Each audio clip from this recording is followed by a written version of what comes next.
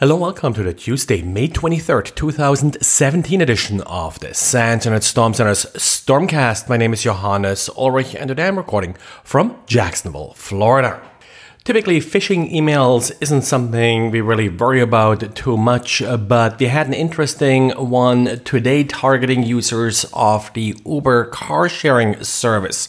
Now, these phishing emails weren't just done pretty well with respect to the layout and such, but also the phishing site itself used a TLS certificate, which is somewhat unusual, even though not really that difficult to accomplish. The phishing email itself arrived as a fake Uber email that claimed that you just took a ride with Uber, and these emails looked just like what the receipts you usually get at the end of your ride look like. Now, the one thing they changed is that they had a prominent link at the bottom of the email that would link to Uber disputes. Of course, the idea here was that as soon as you see this obviously fake or fraudulent email, you would click on Uber disputes to dispute that charge with Uber. This is where the fish kicked in. This domain was fake. It was not associated with Uber, even though it did have a valid TLS certificate.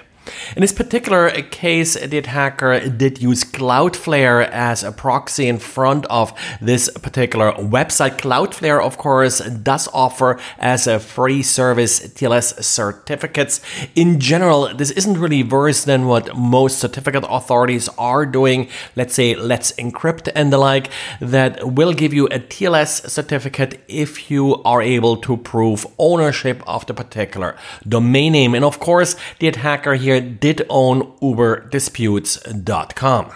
Another sort of interesting part here was that the site disappeared very quickly after we learned of it. So some of my investigation I had to perform after the site was already shut down.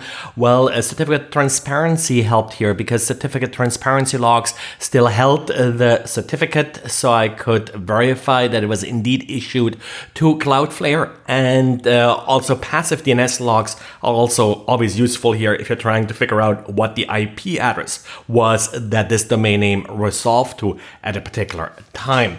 And talking about TLS certificates, Let's Encrypt had a rather severe outage late last week. And like so often, the fact that they had an outage isn't really all that interesting. What's really sort of interesting here is the post-mortem that Let's Encrypt did publish. In this case, the root cause was an update that Let's Encrypt made to its software. The goal of this update was to better deal with double slashes in URLs.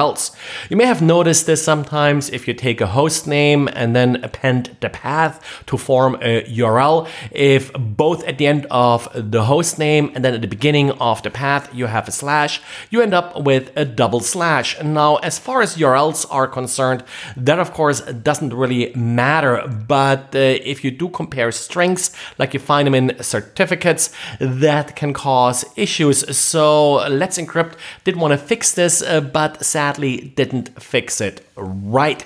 The result of this was that requests to the Let's Encrypt OCSP servers failed. Now, to deal with the large number of requests, Let's Encrypt relies on a content delivery network in order to cache the responses. However, and that's very typical, error messages are not being cached. So in this case, the actual OCSP server did return an error message. The content delivery network did not cache it, which then resulted in an abnormal high number of requests hitting the actual Let's Encrypt infrastructure, which in the end was blocked as a distributed denial of service attack. The quick fix, of course, here was a rollback of the code, but still it took a while for things to go back to normal again.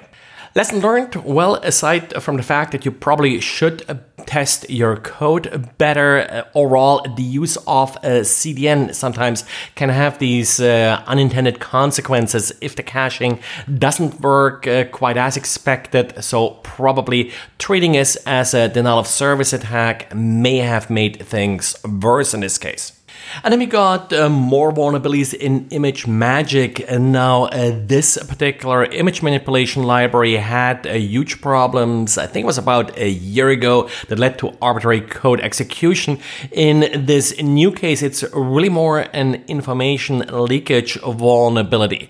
What's happening here is that if you process an image in ImageMagick that does claim to have a certain size, but then doesn't provide all the data to actually fill that size, the remainder of the data is being filled with random memory data, which typically happens to be image data that was processed with ImageMagick before.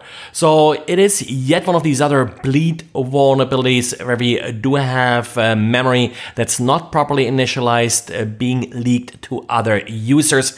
In this particular case, it was demoed with Yahoo Mail. Yahoo Mail apparently did leak images that were sent to other users with Yahoo Mail. So whatever image ImageMagick processed before a particular user looked at one of those corrupt images, that data of the prior image will be displayed instead. Now, given the way the exploit works, of course, it will display an image of the size that the exploit gave, but the image that's being displayed may have had a different size. So the images do look corrupt, but still very much recognizable what's going on. Yahoo, as a result, actually stopped using the ImageMagick library. There is a patch available for it now, so if you're using this library, please patch. And well, that's it for today. Thanks again for listening, and talk to you again tomorrow.